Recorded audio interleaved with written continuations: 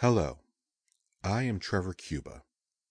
In the memory of George Floyd, here is 8 minutes and 46 seconds of silence.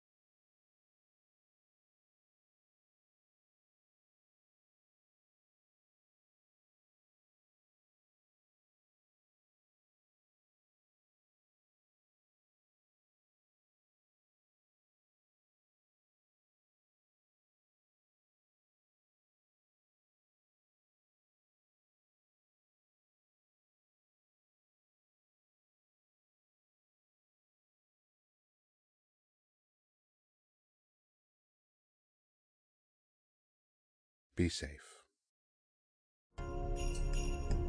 Hello and welcome to Court Games, the Legends of the Five Rings podcast, paid for by the Legends of the Five Rings community Discord Patreon.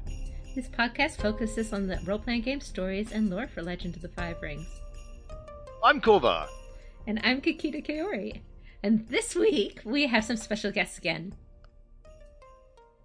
Hello! That's great. Stealth intro. Self-intro. Stealth. We have Katrina Ostrander and Max Brook, and they are here to talk to us today about making your own school. So welcome. Yes. Thank you so much for coming. Yeah, Yes, thank you for very much. having us on after I badgered you a whole bunch about letting us on to do this. Oh, we're happy to have you.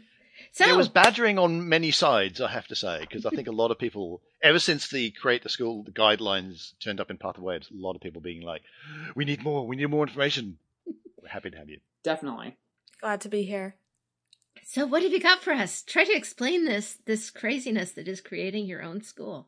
Yeah, so this is a funny one because building a school is actually a fairly direct, albeit cleaned up, adaptation of a one-page document I wrote for the other developers about how to make a school. Because at a certain point, while I was I have my hands in all the rules, other people were doing the primary writing of the content and rules generation, and then I just sort of help them and guide them. So that was people like Sam Stewart and Tim Cox and Tim Huckleberry and Alexis Jacoma.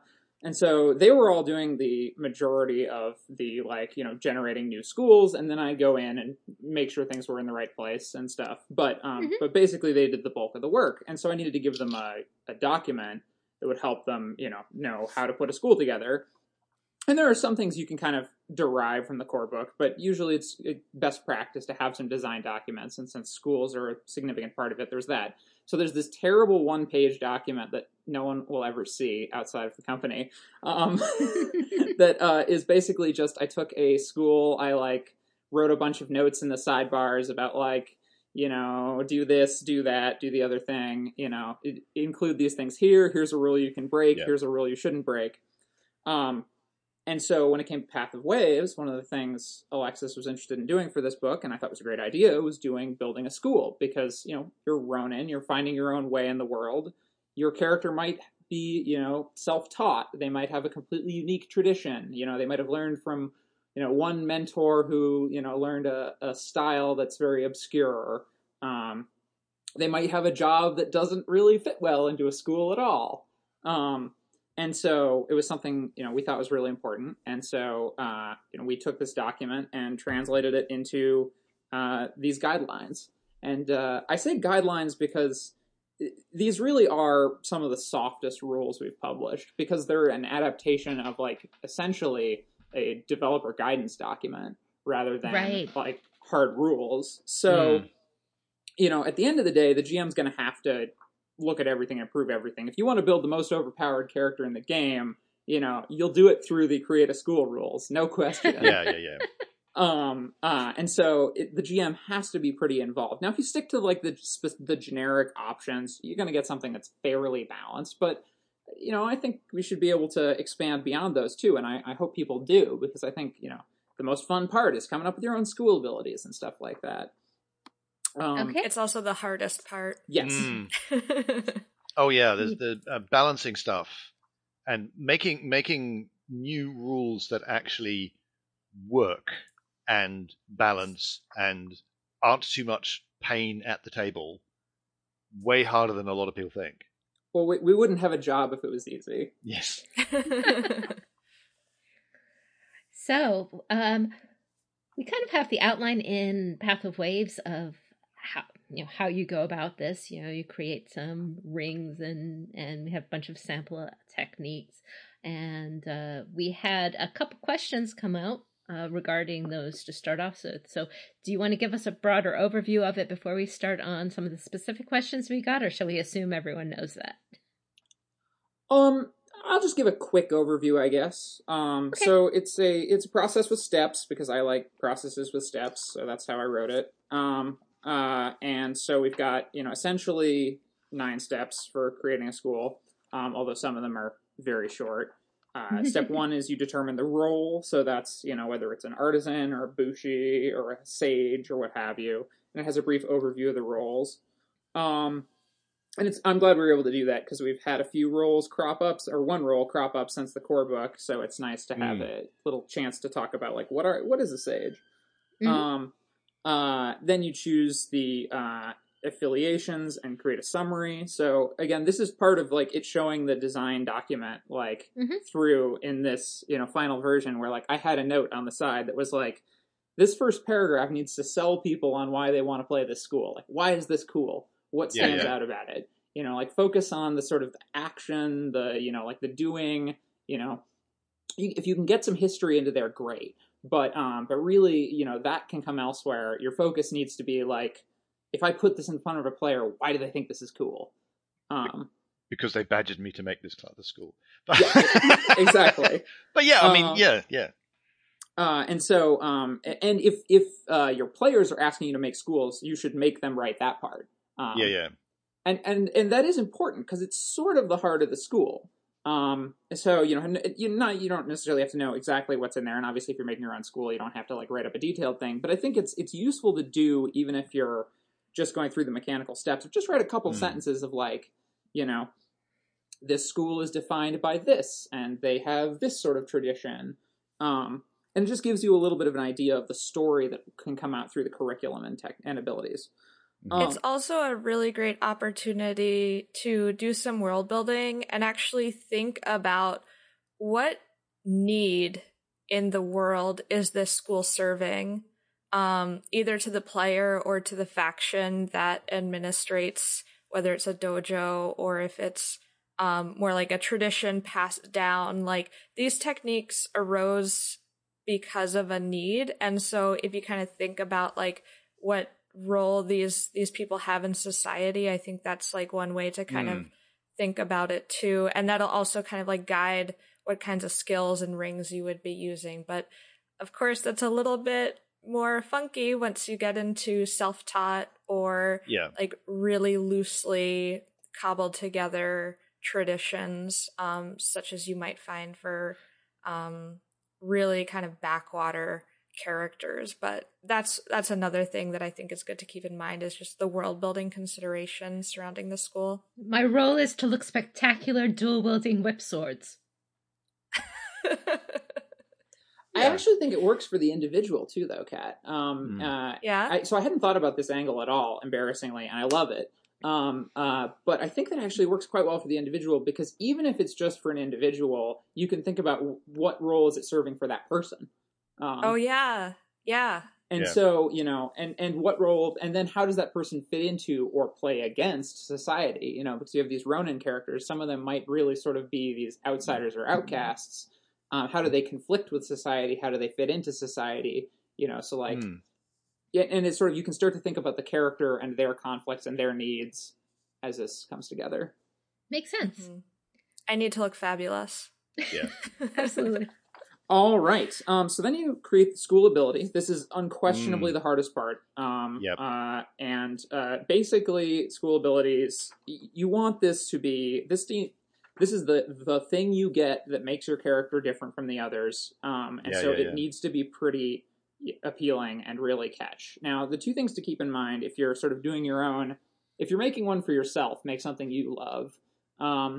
If you're making one, let's say you were doing a campaign and you wanted to create a set of schools for your characters because you were really overambitious like I tend to be.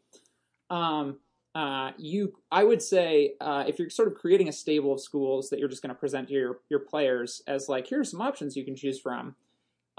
Each one doesn't have to be everybody's favorite. It just needs to appeal to somebody. Like one of my favorites is actually the Yogo Wardmaster.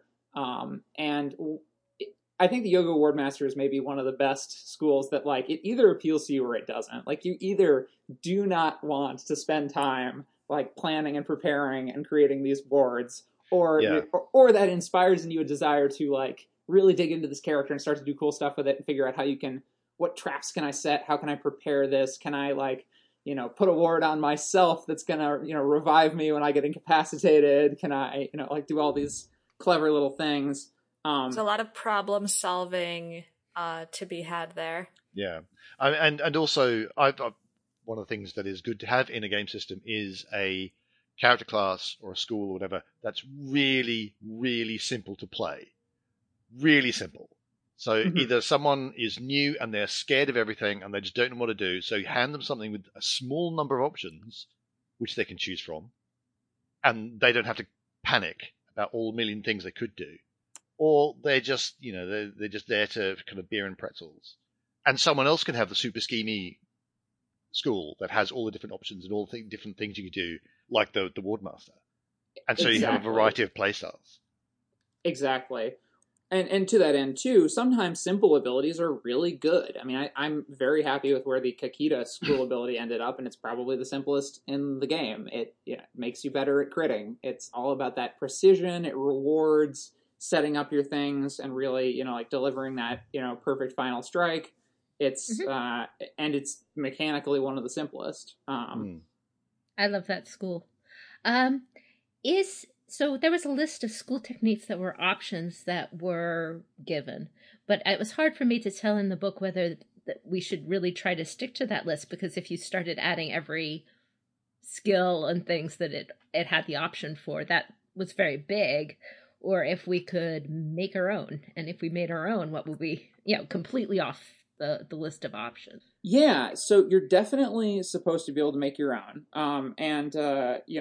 Making your own, that is hard. And at the end of the day, I mean, when we make a new school ability, we play test it, and that's an advantage. You're not going to have homebrewing a lot of the time. I mean, if you have a GM and player who are willing to work together, you can sort of use your game as play test. And if you're like, oh boy, we made something that was really overpowered, we should probably walk this back a little, or like this isn't strong enough, we should step it up. That option's usually easier. But, so it is definitely harder, and that's why we provided such an exhaustive list, because we really wanted, we wanted the system to be very usable. But there's no, when I was writing the design document, I mean, the only rule for school abilities is that they have to scale by rank, and that's it. Like, everything else is guidelines. They should encourage a certain play style. They should make you, think about the character you want to play and the way you want to play them. But, there's no, hard and fast rules for how to make and balance them, because, the way we do it is essentially experimentally, rather than through some direct rubric. And I don't know how you'd write that rubric. If I did, I would definitely have found a way to monetize that. I think it's very clear that these are examples, and this is where you should start from.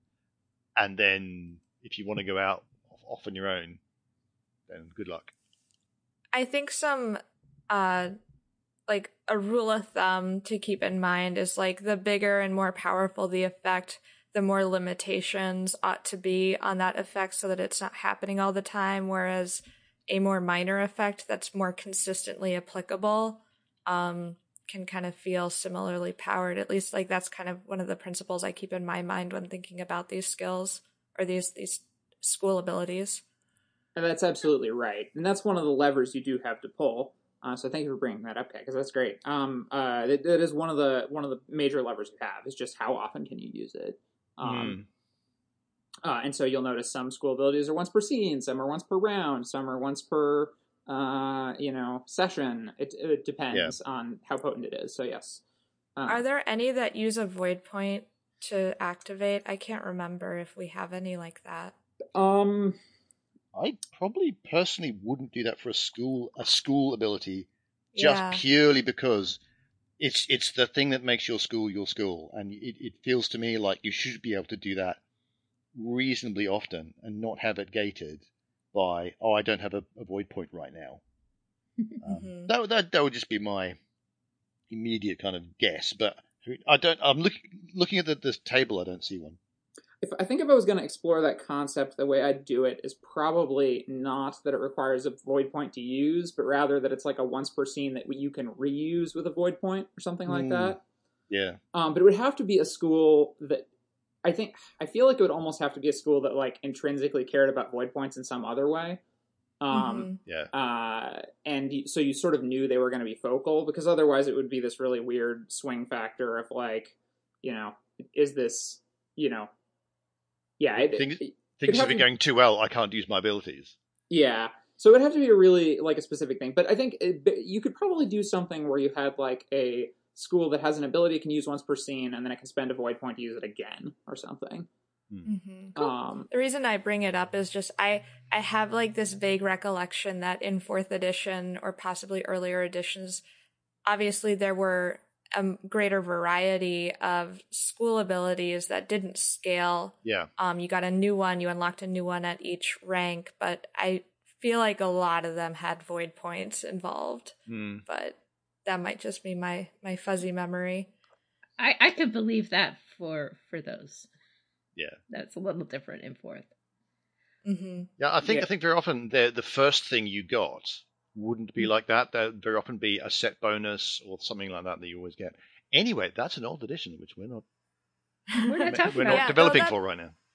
That brings something up, which is, like, potentially one thing to avoid with your school abilities is, like, it's not super interesting to just add a die all the time, because I think it's, like, kind of easy to go in that direction, where it's just like add dice, skill dice or ring dice when doing X. And I think there's definitely some, like, add a kept ring die set to blank results, but that's very different and is going to affect success less than just adding dice.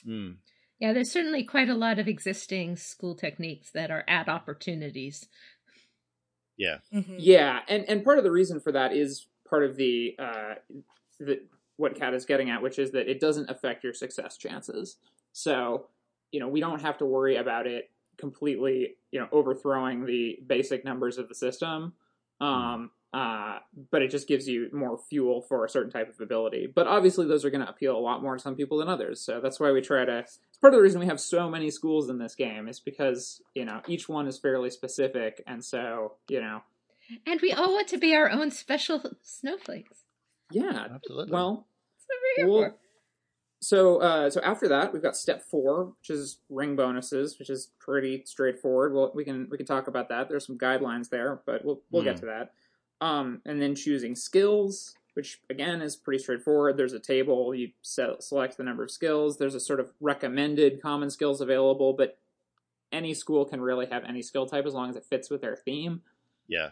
Because these are just your starting skills. They don't represent that much of your character over the long run. It's fairly safe to give anybody anything. Also, you're capped at 3 at character creation. So, Right. Technique access is a much more interesting choice. That's going to have a significant impact on the school and how it exists over time.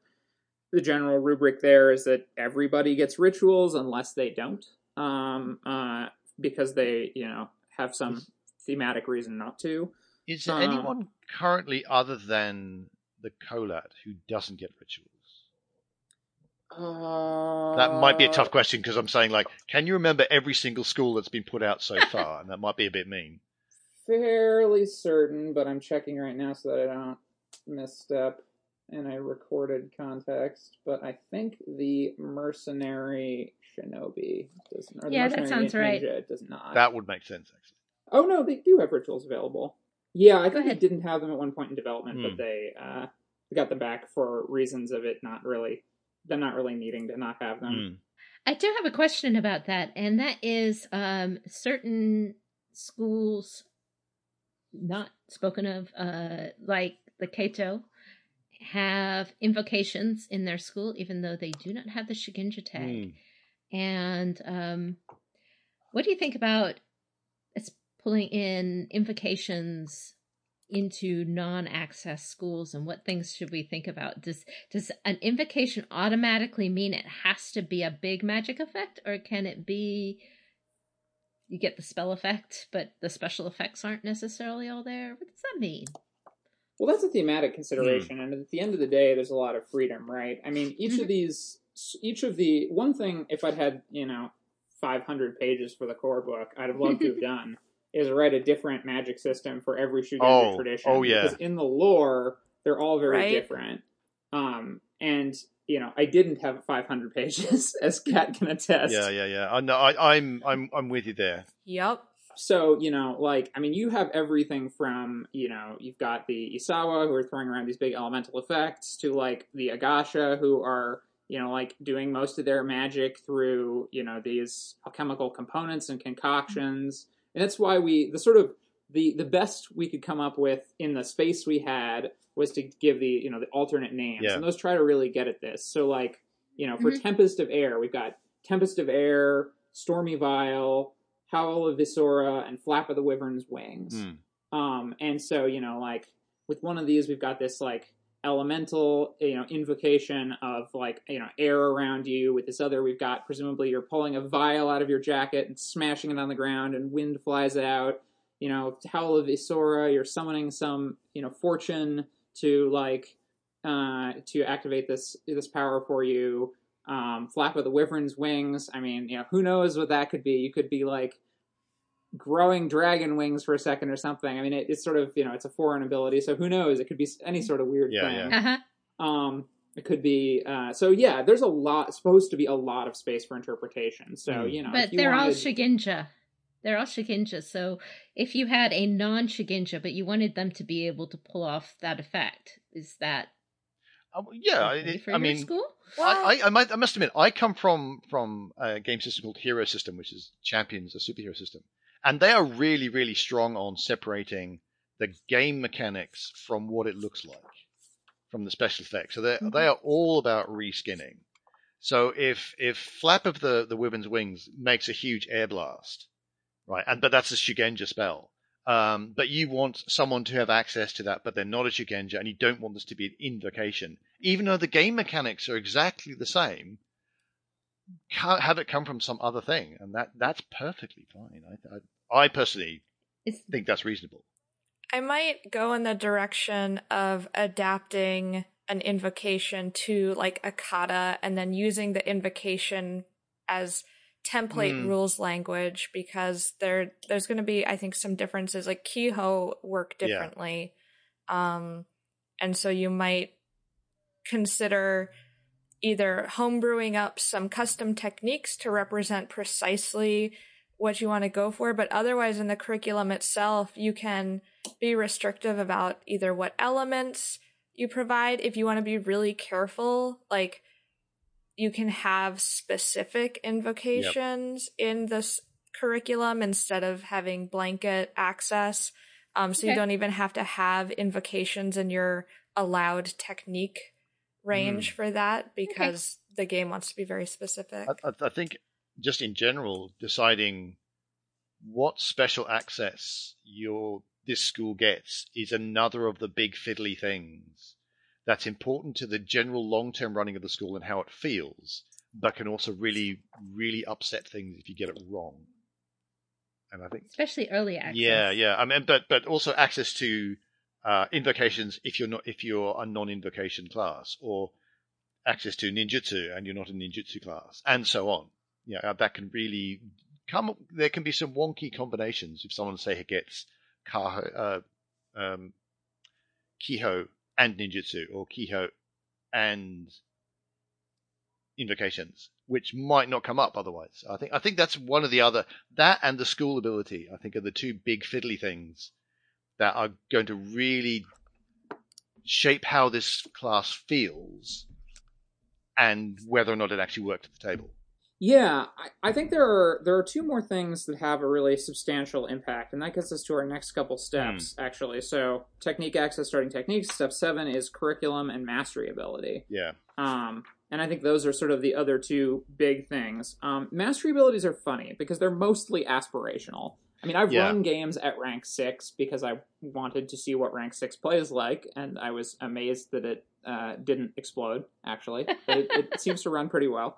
But mastery abilities are mostly aspirational. They're mostly like this is the cool thing, the awesome thing my character is going to be able to do someday. This is the sort of like pure expression of what my character's power would look like at its, greatest heights. Yeah. But probably you're going to spend most of the game without it. And so that's why, for mastery abilities, again, we have guidelines and we have some examples, but like for mastery abilities, you can really have some pretty amazing stuff, because at the end of the day, by the time your character gets it, they're going to be very powerful. They're going to have a lot of tools available at their disposal. The mastery ability has to be something that isn't just isn't just something they could do via other means. It has to be this like really interesting, like new option or like substantial increase of something that couldn't be increased normally. So for some of the really simple ones, we just went with like increasing your, endurance and composure, because actually those are quite hard to do. Yeah. Once you've capped out rings. And so, suddenly like here's this angle you can get. And then the curriculum is also really important, because the curriculum tells a story.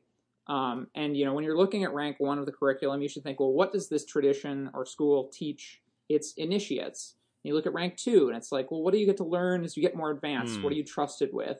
What does this say about the school? It says something very different if a Shugenja school teaches you fire invocations before it teaches you water invocations, I feel. Yeah, yeah.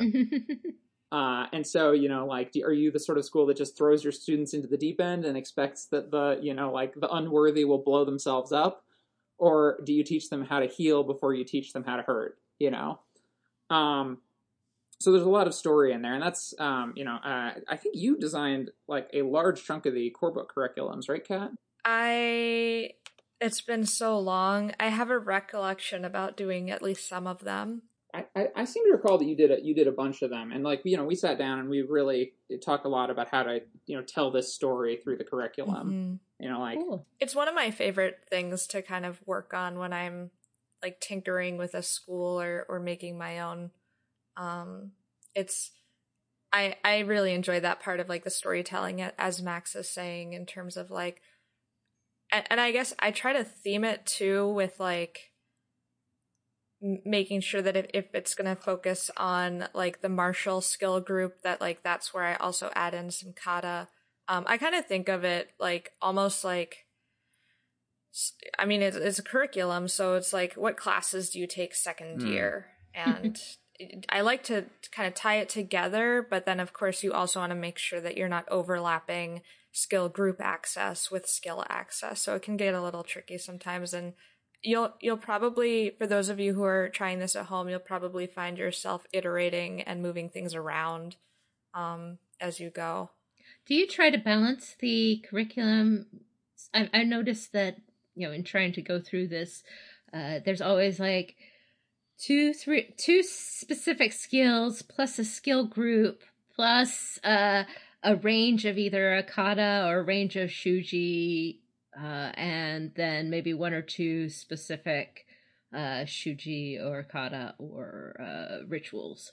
I mean, that's just per level. It just is how most of the curriculum levels seem to be balanced out. Is that a goal? Or is that just coincidence? Oh, no, it's intentional. I mean, it would be a lot harder to make these if there wasn't sort of a paradigm to work from. Working within a structure is actually a lot easier than trying to build each of these freeforms. So it's very much intentional that we set that out. But it is a structure of rules that you can break. The Togashi Tattooed Order gets 2 technique groups at 1 rank, I think, or 2 skill groups maybe. I don't remember. I included 1 paradigm break in the core book on purpose just to prove that I could. And I picked the probably weirdest school to do it in. But if you want to do 2 technique groups instead of, 3 techniques, or even add on an extra thing at a certain rank, it probably isn't unbalanced to do so, as long as it's not like vastly wider access than other characters have. Yeah. At the end of the day, the key thing to remember about curriculums is that the curriculums are sort of like how quickly you can advance, but they don't necessarily have such a strong correlation with your character's power at any given point, except through the various special access things, because at the end of the day, you still need to earn the experience to spend in the curriculum. Are there any rules to consider for special access, like only 1 level early, no matter what, or especially when it comes to stuff? This is what I was talking about before, and I completely was talking about in the wrong section. getting access to stuff your school does not get access to otherwise. Yeah. So generally speaking, you don't get things more than one rank early. That is not a hard and fast rule, though. There are definitely times where some schools do. And that's intentional because, again, it's a guideline. Breaking it can do really interesting things and create characters who are way different. There's some, interesting stuff with, like, some high rank, like, rituals, for instance, don't necessarily have the high TN to activate. Yeah. And so giving one of those pretty early can actually really change how a character plays. But at the end of the day, most of the rituals aren't that powerful from, like, a game warping standpoint, but they can have really cool narrative effects. And so if one character gets that really early, it can become kind of this defining thing to them, in a way that it might not be for other characters who do eventually get it later. I was thinking of a rather odd hole that you could end up with, a bit of an edge case, where if you give someone a ritual, they don't normally get rituals, or so actually they normally get rituals. You get them one ritual 2 ranks early. Technically speaking, when they get to the next rank, they can't get that ritual if they didn't get it the rank before. That sounds like a really silly edge case. Well, that certainly happens with, like, the Kaito, in that if they don't take their invocation at the rank they're supposed to get it, they don't get their invocation. Yeah, it's kind of interesting that theoretically, if someone gets rituals and they get an early rank 4 at rank 2, early access, then they're rank 3. I can't get that rank 4 ritual now until rank 4. Well, make sure you go to class. Absolutely. Study, for heaven's sake. We told you it was on the test. I was going to say, the curriculum is there for a reason. We did say this would be on the test. Yes. I think that's a silly edge case, and it just amuses me. But, and we definitely we knew about that edge case, and because schools that tend to have really unusual access like that do tend to have, they tend to be getting more than everybody else. I'm kind of okay with that trade-off. Because it means that, like, yes, you have to do a thing at a particular time, but you get to do a really cool thing because of it. And if you don't want to do it for some narrative reason, then don't do it. It's also worth keeping in mind that if you really want to give a player access to an ability, you can always, have that occur narratively through various means. Like, if you want a character who, let's say a character did skip a bunch of things for some narrative reason at a lower rank, because they left their school or they feuded with their sensei or something. And then later they return and make amends and go through some, trials and tribulations to sort of, repair that relationship. Then you could maybe say, okay, now your teacher will teach you this ability, Yeah. I mean, apart from that, even if you want to take it to the extreme, isn't there in one of the modules, one of the adventures somewhere, there is someone who can teach you a technique. Yes. Just regardless of whether or not your school has it or your curriculum has it, whatever. No. This person can teach you. So, and I really like options. Including that in my campaigns. I think it's a lot of fun to kind of represent that knowledge the way that it would be relayed in the world, or maybe there's a scroll that the characters find that includes a technique. I love it. All right. Well, and so once you've figured out the curriculum, then what do you do? After the curriculum, you've got 2 more steps. The starting outfit, which is pretty straightforward. Mm-hmm. Basically, give the character some appropriate items. If they're in a core book game where you're all playing samurai, give them more money to start. If they're in a Path of Waves game, they should be broke like everybody else. But at the end of the day, one of the things about this game is even in Path of Waves, generally characters start with the stuff they need to do their job. You have a katana if you're a samurai, etc. And so you have some options, and you're not completely lacking in the things you need. You might not have all the things you want. You might not have the sort of thing that's sort of best for your build in the long run. But you can at least function. I think one difference in outfits in 5th edition compared with earlier editions is that the schools are a bit more liberal with dishing out weapons.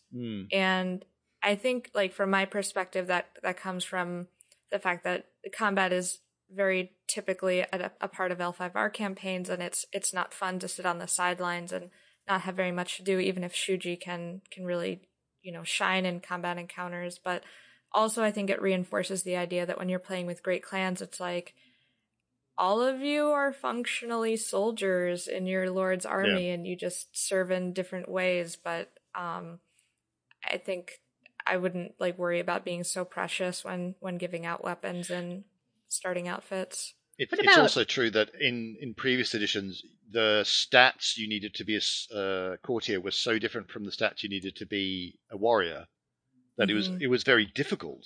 Even if they gave you katana, you weren't only going to be good to use it. Whereas in 5th edition, it doesn't work that way, which is really good. It's one of the things I like about it. So one of the questions I have then regarding outfits is attendants.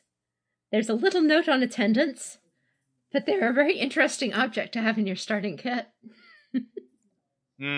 Yes, you do not have a person in your pocket, but you do have a person who is around to help you with stuff. Attendants are one of those things where I seem to recall we ended up doing attendance through the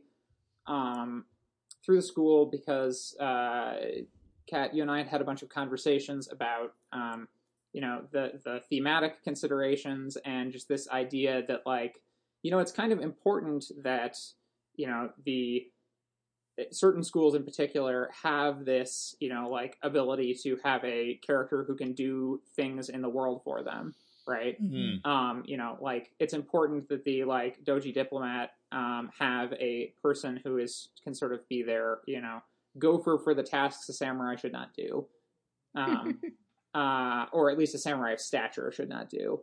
But attendants can be themed a lot of different ways too. I had one game I ran where a character was playing a Kakita duelist with an attendant, and the attendant was like a pupil. And so, the character was unpaid intern. Yes, exactly. And so, the attendant was a samurai functionally, from a theme standpoint, but the attendant was also subservient to the character. So, the attendant had to go do whatever various tasks the PC wanted of them. I've got a Kakita duelist who has an attendant who is there teaching them specifically swordsmithing. So he's a swordsmith for them, and he goes and he polishes up his blade to make it extra shiny before fights. Oh, nice. Love it. I thought that was a cool implementation of the attendant. Yeah, that's neat. But yeah, so attendants, I mean, if you think it's appropriate and it fits the character concept, I mean, I could also very easily see playing a Doji diplomat or Kakita duelist who just said, I don't even really want an attendant. I don't want to manage another character.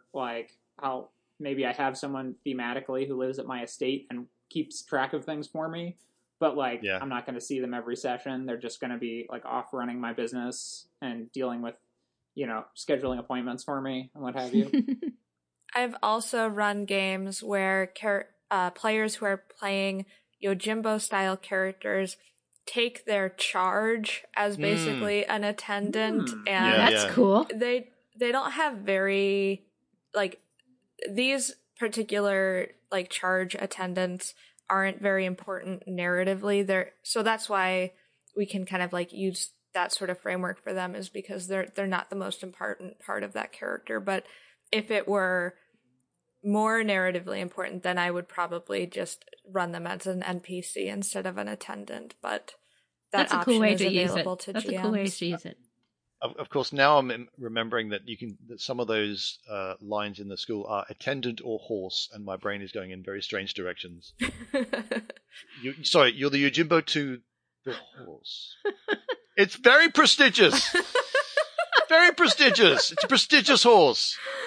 Sharp. And it can go shopping for me. It's great. This isn't Crusader Kings. This horse is actually Shinjo. It's fine. I love it.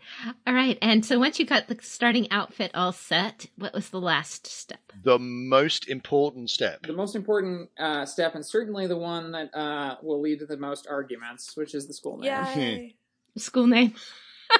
Did you fight over that a lot for your school? What was the most controversial one? Ooh. I don't know if we can talk about controversial ones, but I think... What's the most controversial one you could admit to? Well, I mean, we can talk about stuff from the beta. We had the we kicked around a bunch of different names for the Mirumoto just to see, and finally yeah. we just threw one out there to just be like, all right, we're not this isn't final, but we need a name for the beta, so we'll just throw something out and see how it lands, if it lands, etc. And then it didn't, so we were able to update that, and that worked out well. But cool, yeah. Yeah, I think that's the part of the school that I pay the most attention to from the lore perspective, because I really want to make sure that it encapsulates what's going on and that it isn't like super duplicative with other schools. But when you're in your games, I think for players and GMs, the consideration is like, what is the job function that this school is doing potentially? And I think it's a lot more interesting to find a more evocative noun than just Bushi or Shugenja or Death Shinobi. Dealer. Death Dealer. Death Dealer is great. I do sometimes wonder if there can be sometimes a difference between the player-facing name, that's the game mechanic for the school, and what it gets called in the outside world, in the actual in-game. Because I do find myself wondering, hi, my name's, Chorizo Bob, and I'm a death dealer. That's my job. Why is everyone, hello, guys?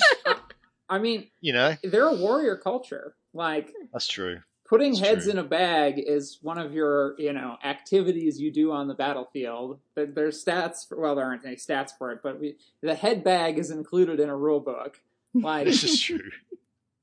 Yeah, some other considerations include it's a lot of fun to name the dojo where this school is taught. So you might be able to refer to them as like, oh, this person studied at the Hall of whatever, or the Kakita Dueling Academy, or what have you.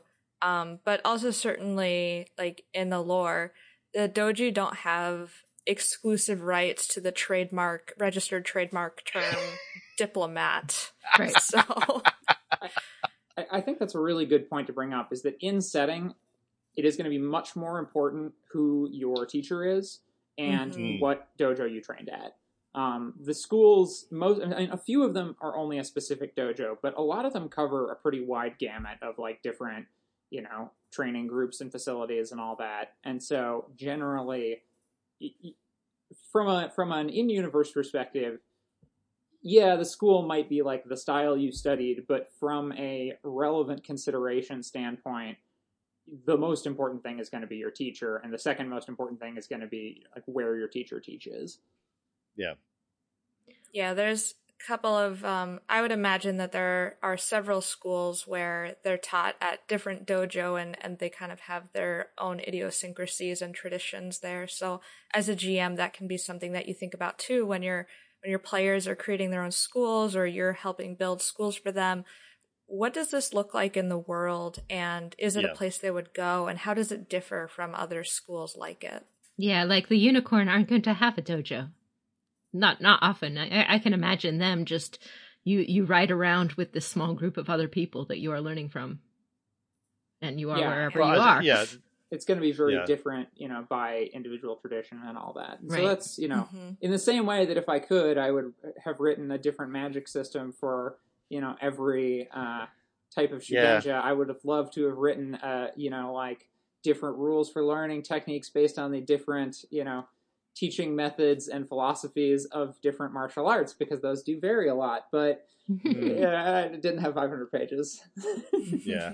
All right. Well, we did get some school-adjacent questions from our community that we wanted to give to you. I've asked a couple questions as we've gone along where it seemed like they fit, but we do have a couple of other ones.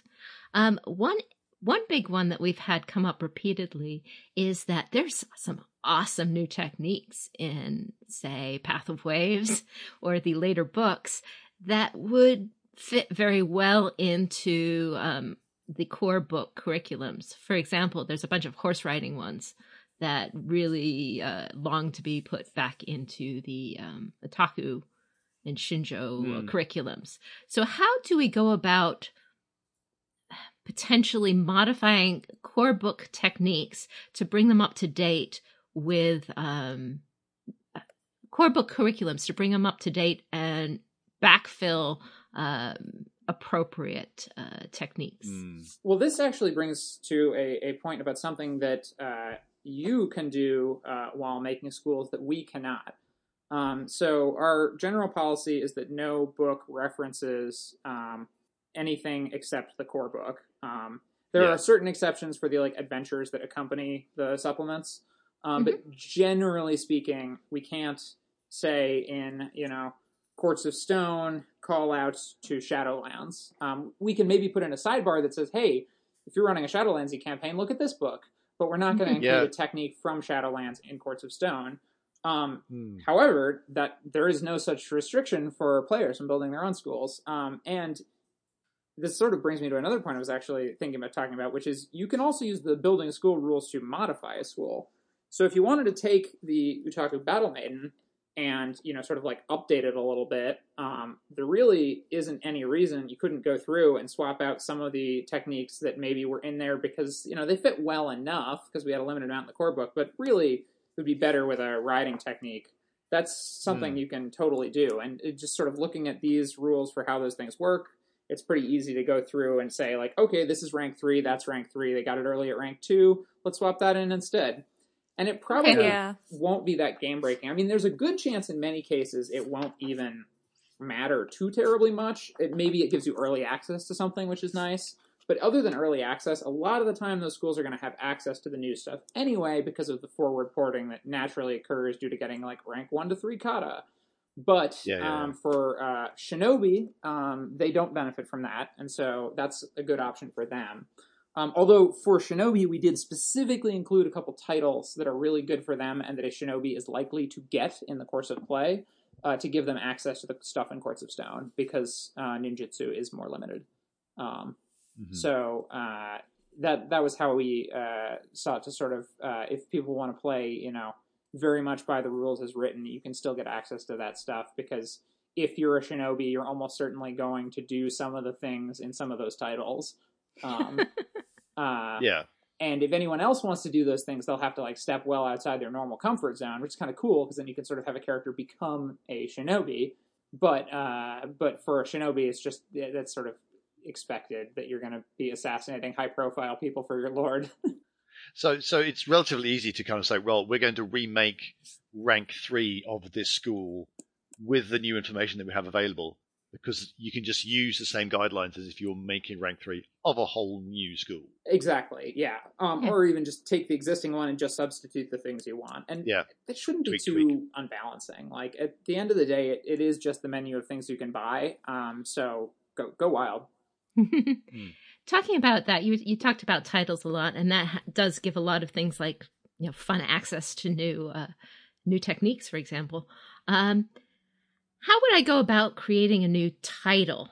Because that has a curriculum and it has a technique or ability. How would I go about doing that? Yeah. So I really like to.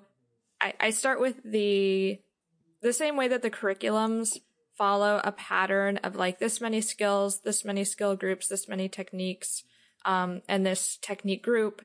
I try to follow a similar spread when I'm creating a title.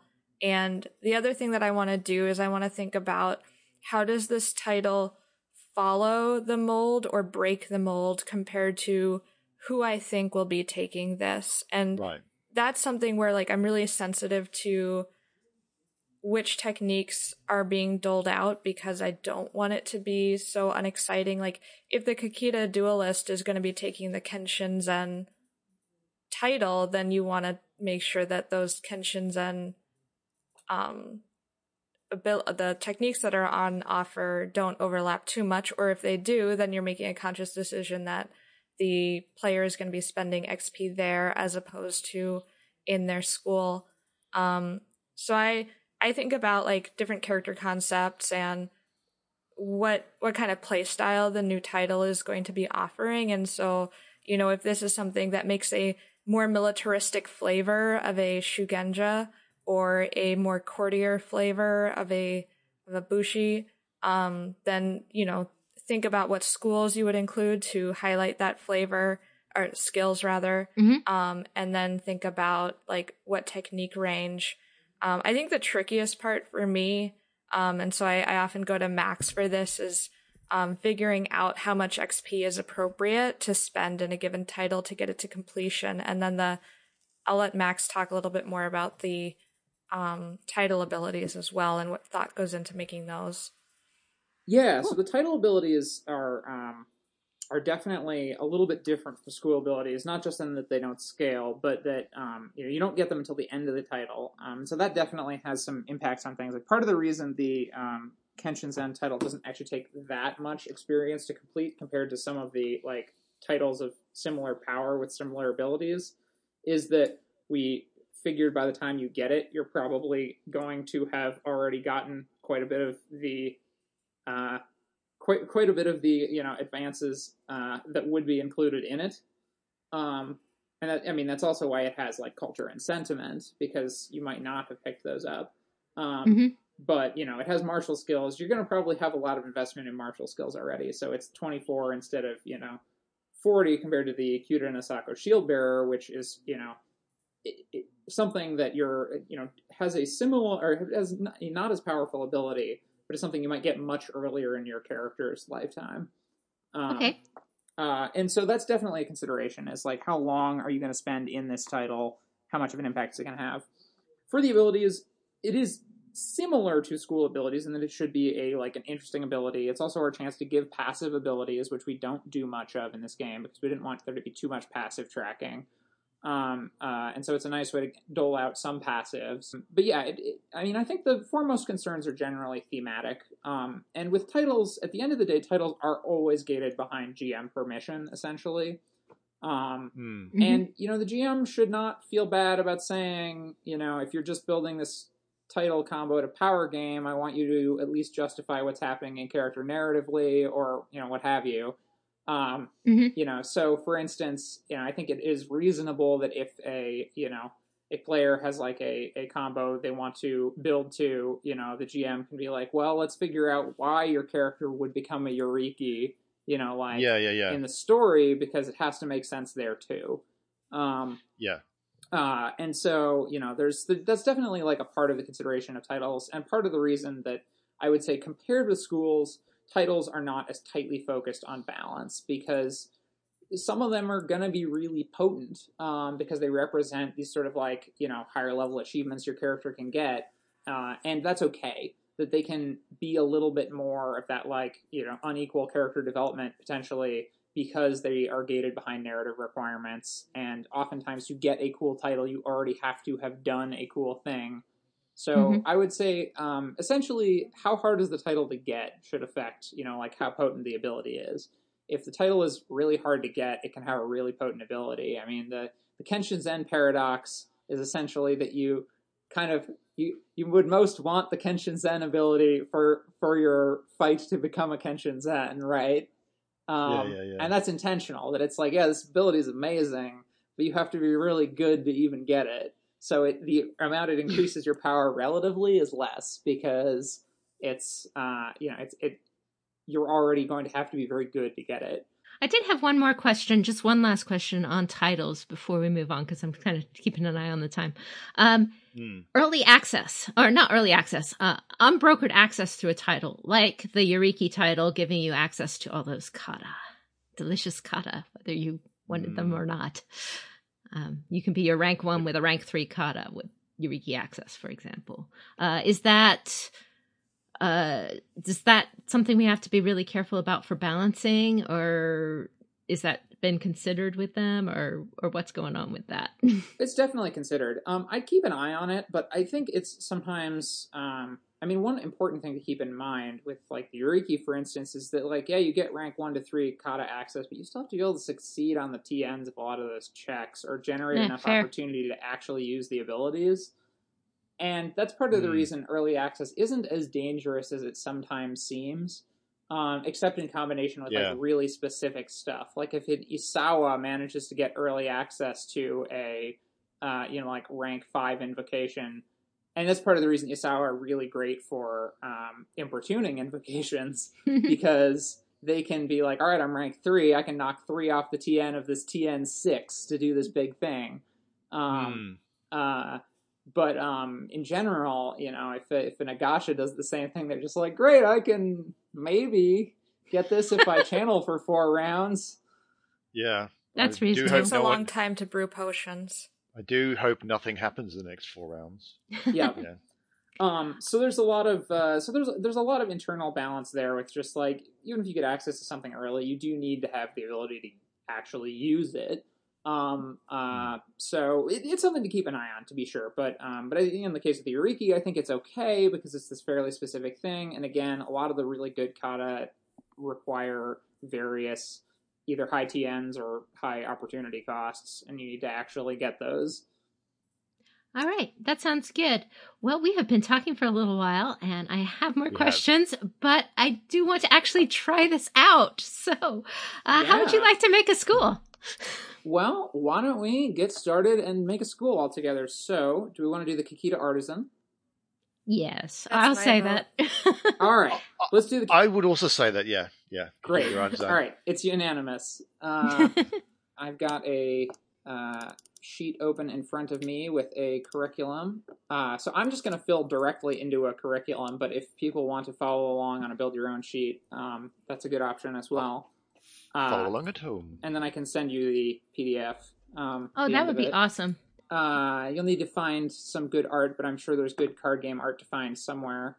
There's a few artisans out there. It's a very big school. Yeah, okay, so we know what the name is. It's the Kakita Artisan. So we've already answered question 9 out of order. That's good. So, roles. Let's talk about roles. So Artisan seems obvious. Assuming it'll be an artisan. Ding, ding, ding. Yep. And maybe a courtier, or are we doing 2? Or what? I was going to say, we certainly can. So that's where the question comes in. I mean, we can do as many roles as we want because this is a build-your-own school. But courtier makes a lot of sense to me. I mean, this is going to be an artisan who's also focused on the sort of like, ramifications of their work, and they're going to, be a social presence, I'm assuming. Okay. So courtier would make a lot of sense. There is another tag we could consider, depending on how much we want to lean into the sort of like mystical elements of the Kakita Artisan versus not. And so that is, I think, a discussion we should have. Should this be a Shugenja, or should it not be a Shugenja? I would say it's limited enough. Like it sounds to me like it's relatively limited in terms of what it does, and Shugenja sounds really broad.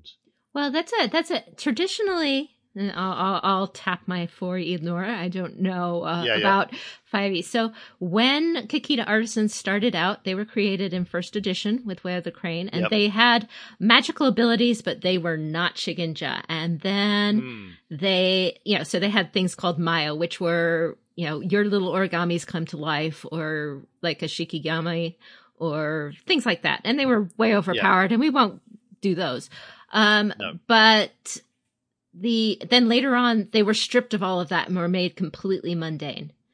So this one is one for Katrina. Katrina, is there a little bit of magic in the Kakita Artisans? Is there a lot or none? I really like the idea of an artisan that is able to like channel like the inner being, or like bring an art piece to life in a metaphorical way, if not like a literal way. I could really see a sage tag going on this school. Yeah, because they're not doing what a Shugenja would, but I have some crazy ideas that I want to run past all of you for what their school ability might look like. Awesome. We got a list. We got a list of ideas as well from the Discord. All right. So, yeah. Okay. So, let's go with Artisan, Courtier, Sage. Awesome. That gives us a nice spread of things. Sage doesn't qualify them for many things, but it does have that nice thematic element, and it might qualify them for a few things. So yeah, I think your third role sounds very much like a flavoring.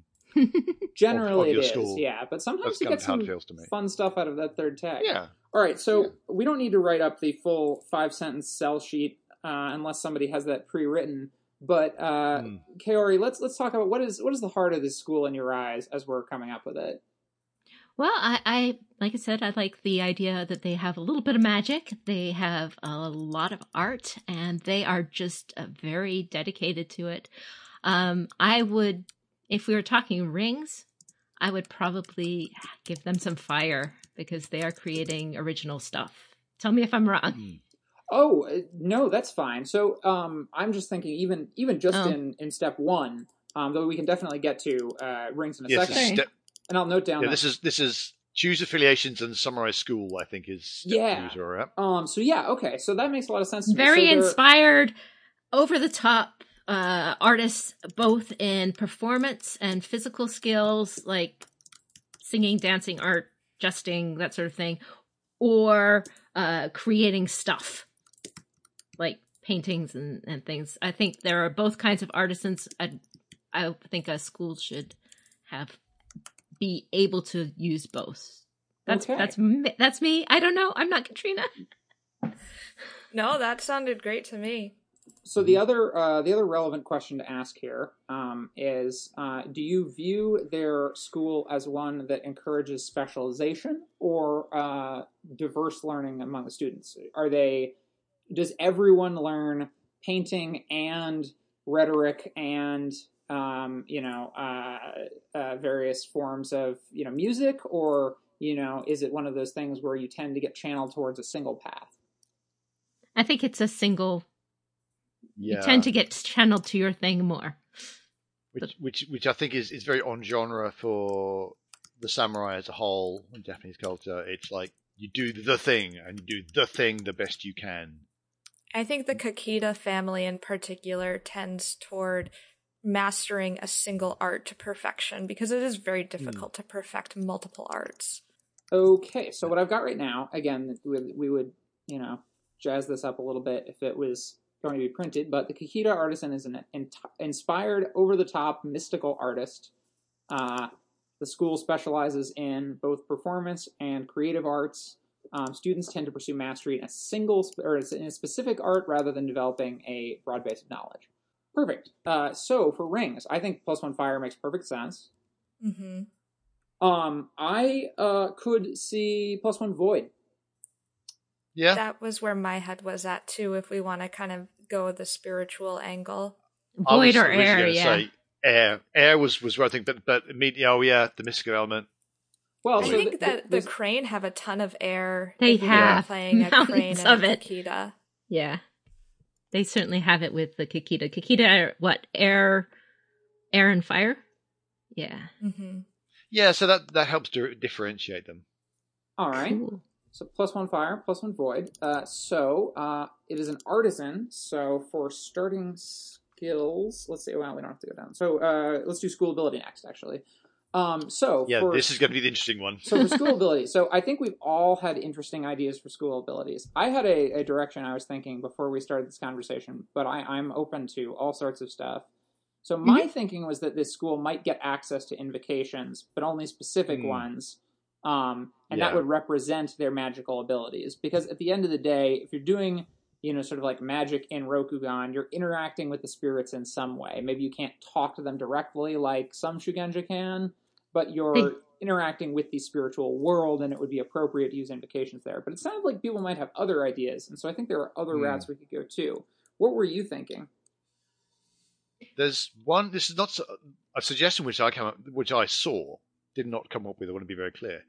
Was that apparently with Void around about target number 5 is for awakening an on object, which is not very well defined, which is the interesting thing. So a possibility of taking that target number down. And it's possible that it might be opportunities give you more access to abilities. So by bringing the target number down, you are likely to have more opportunities to spend. That's interesting. And that would be something that could scale with the school. That's interesting. So that would be an interesting way to hang it off an existing thing. I think the challenge there is because school abilities really need to be very usable to the player. We would need to pretty concretely define what awakening an object is. The reason that's vague is actually on purpose, because at the end of the day, it's sort of within the realm of like GM discretion. What does awakening the spirit of an object do? It's kind of going to do what the plot needs it to do. Like, awakening the spirit of a sword can have the sword tell you that it was misused in a murder, or it could make the sword better for one scene to avenge the person who was murdered, or it could... Exactly. You know, so it would be very hard to clearly nail that down specifically. Now, we could do something similar. Instead of playing off of that, we could give a specific thing. Kat, what was the direction you were thinking? So, I wanted to explore the possibility of essentially enchanting the art that you create, not in the way that the Asahina artificers do, but like potentially, I don't know, I was wondering how we would mechanically implement the idea of this is an art piece that you've created and anyone can use it to activate certain shuji. Oh, okay. That's interesting. That's interesting. Ooh, so you could like embed a shuji in it compared to your school rank, maybe? Yeah, I would, because we have things like the Kaido Shrine Keeper and the Yoga Wardmaster who have those kind of like preparation downtime. So I don't know if that's possible. Oh, that's definitely possible. Well, that's a good idea. I love more magic. We could also put magic in the curriculum, I guess. I had an idea. Yeah, do it. Light up. So this one is a little bit different from that in that it's kind of, I guess, boring. In that I thought maybe you could have gaining strife, like up to your school rank in strife, to reroll dice on any performer artisan roll because you want to be good at what you did, and then to go with that, you could basically choose to unmask by going into the exhausted status.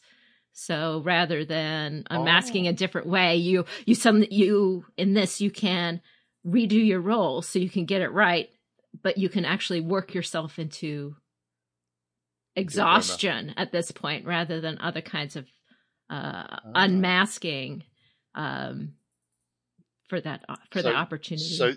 So the magic of the school would come at a different point later on when you're better at it. Okay.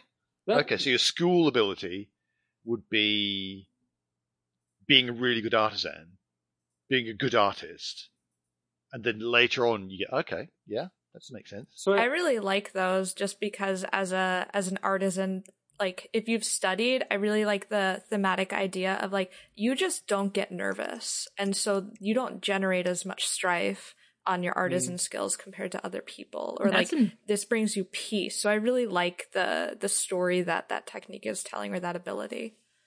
I think it might have actually been going the opposite direction, Kat. I was kind of going the opposite. That you pour yourself to get more success. Oh, maybe I misheard. Which does fit with my ability or my experience with art, so I can see that. Yeah, you just pour yourself into it, and then you have this specialized way of unmasking. Not that there's any rule against going into exhausted as you're unmasking, but I like the idea that you can just like pour yourself into it until you collapse and get tired. Yeah. Mm-hmm. So I think there's a lot of interesting potential here. I think we've just gotten our school ability and our mastery ability. So let me break down what I think we've got here. So I think Kaori's school ability is quite strong and is going to be a really good like defining piece. So, but I'm going to add something to it. So when you make an artisan skill check, you may receive, and I can type, strife up to your school rank to reroll that many dice. And it should be for perform too if it's to work for both. Yeah, right? So you could probably make that artisan or so. It could be you're chosen. Like you have to choose. Oh yeah, that's choose a good idea. A skill. Yeah, I like that. Good idea. Okay, so choose a skill from the following list as your... What's a good name for your focus skill? What do we call it for the Wandering, or the Ronin in the core book. I'll take a quick look. I think it's like specialization or something. Yeah. So... That sounds right. Art with a capital A. Your art. Your art. Yes, I do like that. As your art, we'll go with that for now. They call it a signature weapon, so this might be your Signature art. As your signature art. Okay. And then it'll be artisan skills or performance. I'll probably list out that full list when I get around to typing this up nicely, but for now that's good. Okay. All right, so here we go. So when you make a skill check using your signature art, you may receive strife up to your school rank to reroll that many dice. If you become compromised this way, you may unmask by getting the exhausted condition. Additionally, I think we should add that when you make a check to activate an invocation, you may use your signature art instead of the usual skill.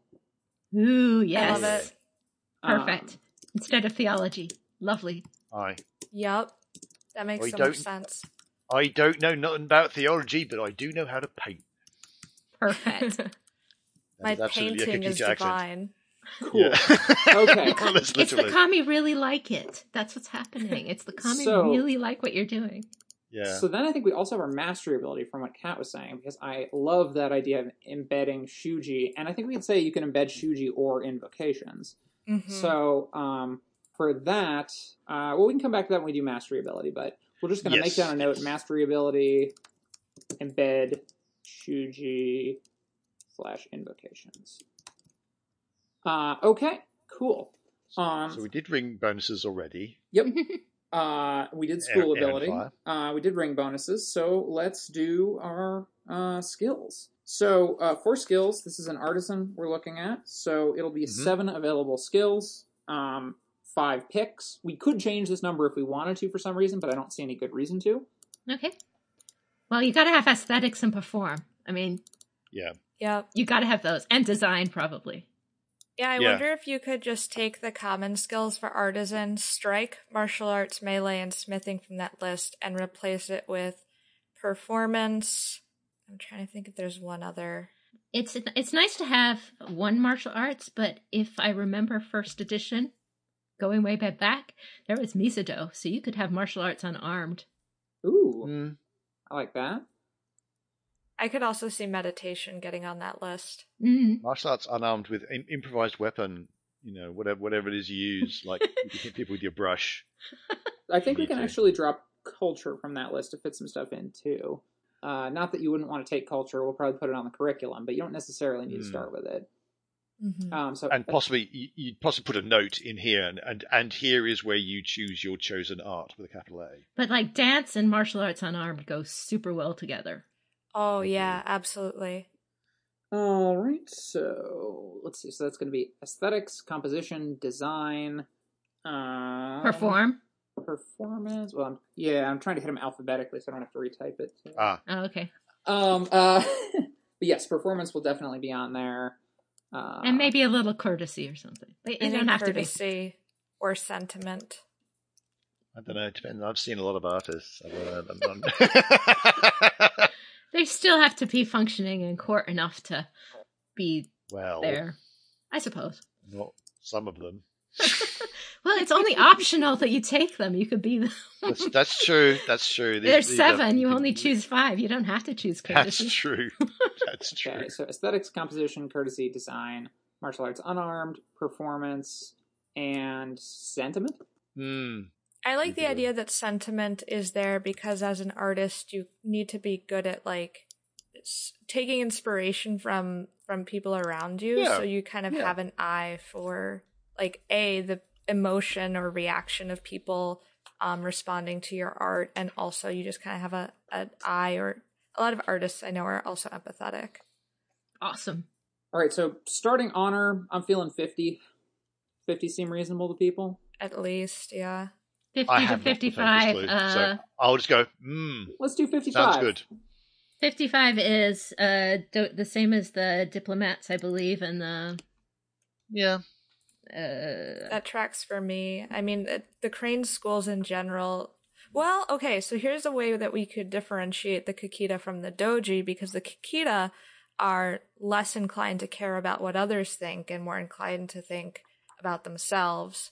So you could go with the lower range there. Yeah, let's see what the Kakita Duelist has. Or the Swordsmaster. Yeah, the Kakita Duelist is 50 compared to the Doji Diplomat's 50 as well, actually. Oh, I have 50. Perfect. There you go. Yeah, split it to 50. Right in the middle. All right, cool. So next we can go to techniques available. So I think this is going to be, do we want to, so we don't want to give them direct invocation access all the time. We're going to do those via the curriculum. Mm-hmm. Yep. So then it'll probably be the old Kata Ritual Shuji. All right, starting techniques, an artisan gets 3. So do we want to start them with a kata, or do we want to go full in on Shuji and rituals? I think Shuji and rituals. Yeah, or just Shuji, because there's so many good ones. Like, you got the ones like you think you need is like Artisan's Appraisal and Brilliant Performance, maybe. Or all right, I like the idea because a lot of the thing about art is setting up your space, and especially if you're getting into the spiritual aspects, you start setting up your space in a ritualized way and indeed religious way to kind of purify it. So I kind of like the idea of having some ritual as starting, but not necessarily. But yeah, obviously Shuji would be Shuji heavy. So we could go a choose one, 2 choose ones for Shuji to give you some options, and then one ritual maybe do cleansing rite. Yeah, sure. So for Shuji, there are many good options. I definitely think we should give them one. I like the idea of giving them a rank 2 early. And I believe our friend Artisan's Appraisal is rank 2, unless I'm forgetting. Yes. Artisan's Appraisal is rank 2. So let's give them the option between Artisan's Appraisal and... Actually, you know what? It's a rank 2. Let's just shoehorn them into Artisan's Appraisal. So they're just not making artisans, making art critics. They go together. Sensational distraction is possibly a choice they could have. Yeah, so we'll start them off with a Artisan's Appraisal with the little early marker, and then let's do a choose one between. So let's see, is Sensational Distraction rank 2 as well? No, it is rank 1. Excellent. So let's give them Sensational Distraction. Cool. All right, so we've got Artisan's Appraisal, Eliminate the Way, Sensational Distraction, and Cleansing Rite is a ritual. So you're choosing between Eliminate the Way and Sensational Distraction. You're going to be distracting, but you get to choose how. Okay, so we've got our Enchanted Artistry School ability. So let's quickly go through rank 1 just to talk about doing a curriculum. But we can make that easy. So I feel like there's a really easy answer for what skill group you're getting. Mm-hmm. Is it artisan? You're saying martial arts armed, aren't you? I'm saying martial arts ranged. Yes. No. Artisan skills. Absolutely. I think we should probably have some social skills on there. Probably performance. Yeah. Yeah. Maybe some courtesy or culture, something. Let's do that culture we were talking about earlier. Mm-hmm. Yes, this is the one where this is after they've left the school, so they've got enough time to actually learn stuff about the world. Exactly. And let's see. So this is still our sort of like, this is still our novice. They're still learning a lot about the world. So what are we thinking might be the sort of like early lessons that, the teachers would want to impress upon their students? I could definitely see courtesy, culture, performance. That would be pretty fitting. Be polite, know your stuff. I quite like the idea of something, because they do get kata, so just one thing that would be kind of outside what you'd expect a pure artist. Sure. So maybe something physical. Fitness? Yeah.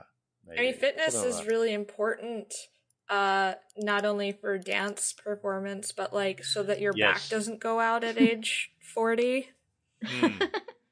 No, Yeah, that would be out cool. there. That's a cool break. Plus, a lot of they're not just necessarily painting. They're, might be Yes. building gigantic sculptures or Yeah. I'm not entirely sure Rokkagan is ready for the enormous welded metal statue genre. Have you It'll get seen there. crab architecture? They're That's totally ready. and that's a Caillou thing anyway. How dare you?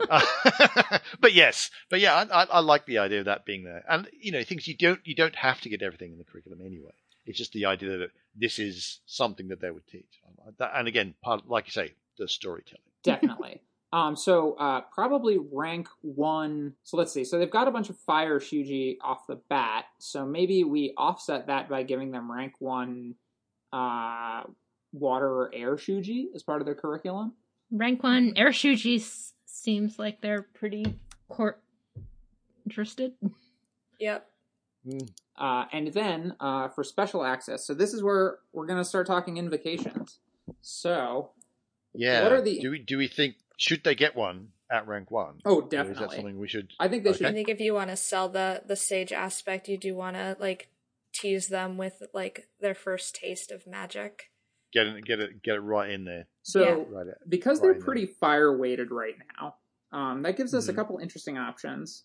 Let's see. So what are the interesting rank 1 things we could do for fire? I don't want to just give them the ability to shoot fireballs. That seems No. outstanding to me. This would be like the subtle magics, like Courage of the Seven Thunders, or that's not fire. Well, actually, for subtle magic, so How does my painting shoot fireballs? we have a couple interesting subtle magic options. Extinguish as a rank 1 invocation that puts out fires. Yeah. Biting Caress of Steel Earth. improves a weapon. Armor of Radiance improves armor. Those both play into the themes there. But we could also step over, if we wanted to be a little more subtle, to air or earth. Caress of Earth lets you repair an item. I think that's definitely a candidate for one of the curriculum options. Courage of Seven Thunders obviously gives that improvement effect to people around you. Plus, Oh, that's you know what like could be? I was just gonna say, you know what could be the rank 1 fire invocation? Could it be Fukurokujin's Wit? ooh, yes. That actually is That very sounds on good. theme. Yeah, so let's do that. It doesn't have to have a big special effect, but you look at it and you are inspired. Mm-hmm. Yes, great. So yeah, let's do Fukurokujin's Wit. So for Shuji, let's get another just sort of easy choice here. Rank 1s. This won't be early access. That'll just be something that isn't an air Shuji. Mhm. How about Well of Desire? That makes sense to me. I will paint the picture you want me to paint. All right, and so that's rank 1. And so Yeah. we won't go through all these in specific detail right now for the sake of everyone's time, but that's how it'll develop essentially. So let's quickly hit the different skill groups you get at different ranks, because that's pretty important. And so not all the individual skills, just the groups, so just the 4 remaining groups. And Okay. then the early techniques, or the special access techniques. So for rank 2, I could see this. I mean, we've done a few schools like this. This school could just get artisan skills at every rank. That could just be its. That's okay. Like, it really shows that hyper focus on one thing. I think you almost need that if you're going to have a signature art. You want to make sure that you can advance your signature art at every rank and get, cookies for it. Except Perform is not an artisan skill.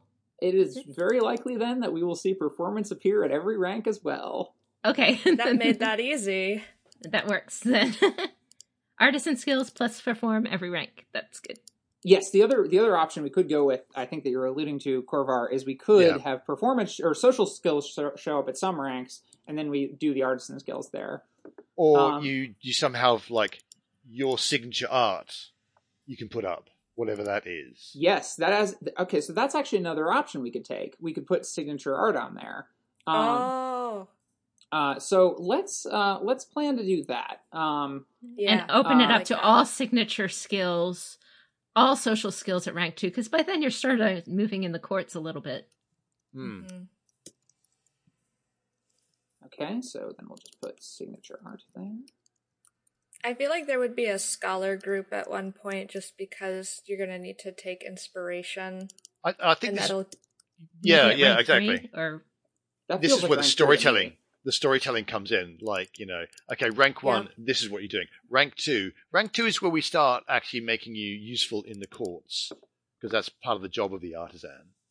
And then rank 3 is now you need to start really studying what you do. awesome.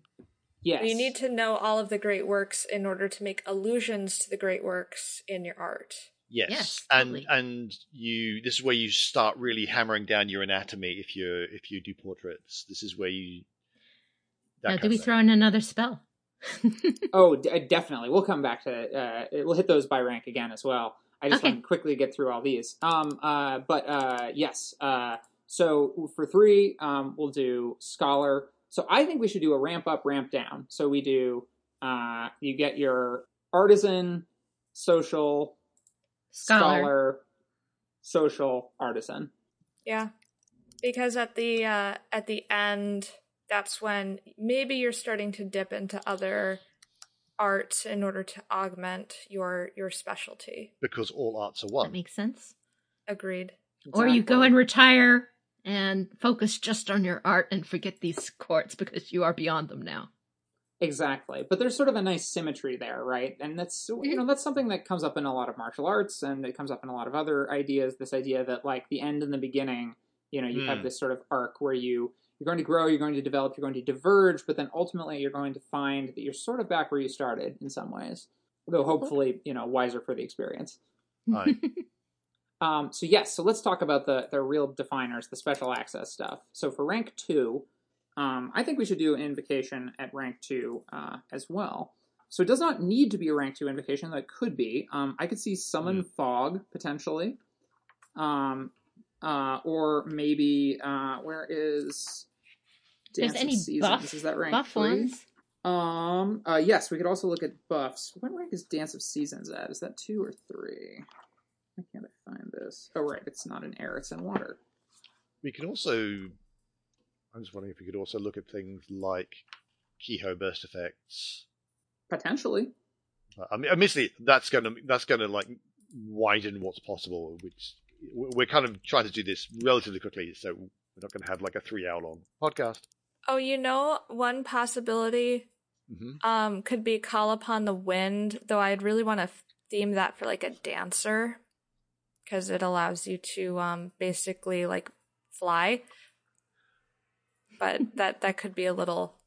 That might be it. Yeah. Well, I mean, Rank 5 or I something. reckon I could theme that for a painting. If I really thought about it, Mm-hmm. you step into the painting and now you've got wings. We could also do Mask of Wind. Mask of Wind. Mask of Wind is much stronger, I think, for anything that you want to play. The other one that you could do, and it's kind of cheesy, but you are resting people as a Path of Inner Peace. Because how that works. Yeah. I mean, it's rank 1, but it's Path of Inner Peace is like everybody's favorite anyway, but you'd be doing it a totally different way. You watch the art and it's, it relieves your fatigue and... That's fantastic. I really like the healing power of art as a possibility here. And I think we'd be remiss not to put Dance of Seasons on here. So my proposal is we give you 2 special access at this rank. Also because one of them is rank 1. Yeah. Cool. So now we've got a little bit of a theme developing where we've got fire at the first rank, we've got water at the second rank. Mm-hmm. So let's look at rank 3. This is going to go alongside scholar skills, so maybe earth? Yeah. Ooh, yeah. And then you can have your Courage of Seven Thunders. Yes. Yeah, Caress of Earth and Courage of the Seven Thunders were both ones we'd talked about. Those would both be good. I definitely want to do Courage of Seven Thunders, and I do like Caress of Earth, but I wonder if there's a rank 3 one we could do, just to give them just a little bit more ramp in terms of their ability, as long as we're not, throwing giant rocks at people or anything. There might not be anything that's kind of hard. Well. Power of the Earth Dragon, rank 3, it increases their endurance. So this is art that inspires you so long that you just keep going. Ooh, that's a good one. Yeah. And it's subtle. Like, you don't have to play up the big special effect. So it means that you can make it your own special effect by doing your art thing. I mean, like, the Shugenja plays a hand on the earth and hand on the target, over the target's heart, recite a deep vibrating prayer that thrums loudly through both, bringing the vitality and resilience of stone to the blessed. Like, you could reskin that a bazillion ways. Oh, yeah. Yeah, I think that's great. Okay, so we'll do Courage of Seven Thunders and Power of the Earth Dragon. So then that brings us to rank 4, which looks like it's going to be air by our sort of process of elimination here. I think Nature's Touch is an interesting one we also haven't discussed. The ability to talk to animals feels on brand, potentially, to me. And there's also Mask of Wind, which we had talked about. Yes, the last we could also one. step up That's a to good a rank one. 2 now. Oh, so maybe let's... Vapor of Nightmares. There we go. A little dark, but... Aye. Some art is. Okay, so let's, for this one, let's step up to rank 2 for our, like, low rank one. So we'll do Mask of Wind. And then, let's look at our rank 4 options. I think probably there's nothing that's going to quite fit, but maybe False Realm of the Fox Spirits would work. That does sound very... It's a big illusion, which you could theme as you describing something so evocatively that you create this scene in people's minds. Or people going into the painting, or any number of things like that. That's it. That's the Kakita Wyozo story, right? Yeah. From First Ed, if people remember her putting the crab army in a book. Yeah. Perfect. So let's do False Realm of the Fox Spirits. That just sounds so on brand. So then finally, we get to rank 5. And we don't have Void to play with. We don't. And I think we shouldn't worry about inversions for this. No. Inversions are a little too weird. And they're a little too not in a source book that's out yet. They're also not published yet. I considered putting something in here that wasn't published yet just to tease you. Ooh. But no, I don't think we should do inversions. I think we go back to the beginning. We do fire again. Okay, well, there's one that I saw was very Kakita-ish to me, though it's a very low one, is Matsu's Battle Cry, for the effect, not the... God, you're gonna put something called Matsu in a Kakita school? That's terrible. They learned from Matsu. This is Kakita's polite bow, is what this is. Pretty much, it worked. Or Matsu's cry of defeat. Yeah. Matsu's cry for mercy. If you succeed, you summon an illusion of a hellish scene that only the target can perceive, pushing them towards rage. Oh.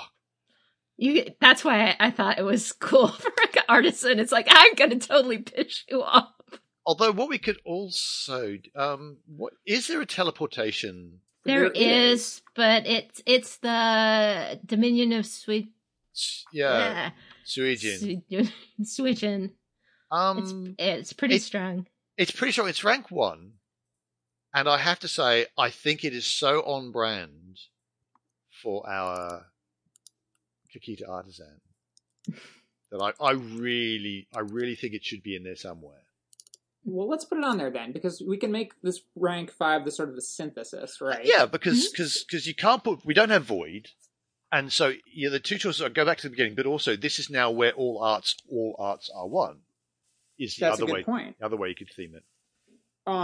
I also realized we won't actually do a fire invocation at this rank. One, because I think the 2 options we have that are appropriate are a little on the heavy side. And 2, because I'm realizing that we need something else that we haven't put on here yet. Void Shuji. We need to put... we can do Void Shuji, definitely, but we need to do Craft Shikigami. Yes! Give them access to it if they're going to have it. Yes. And by this point, they'll actually have enough invocations to make it good, too. So, if we gave it to them early, they wouldn't really have much to work with, but giving it to them late, suddenly it actually becomes really viable. Rank 1-5 Void Shuji, definitely, for the abilities. All right, and then we've got our Mastery ability, will be essentially a check to embed a Shuji or invocation in an object that in an object that somebody else can then use. I love it.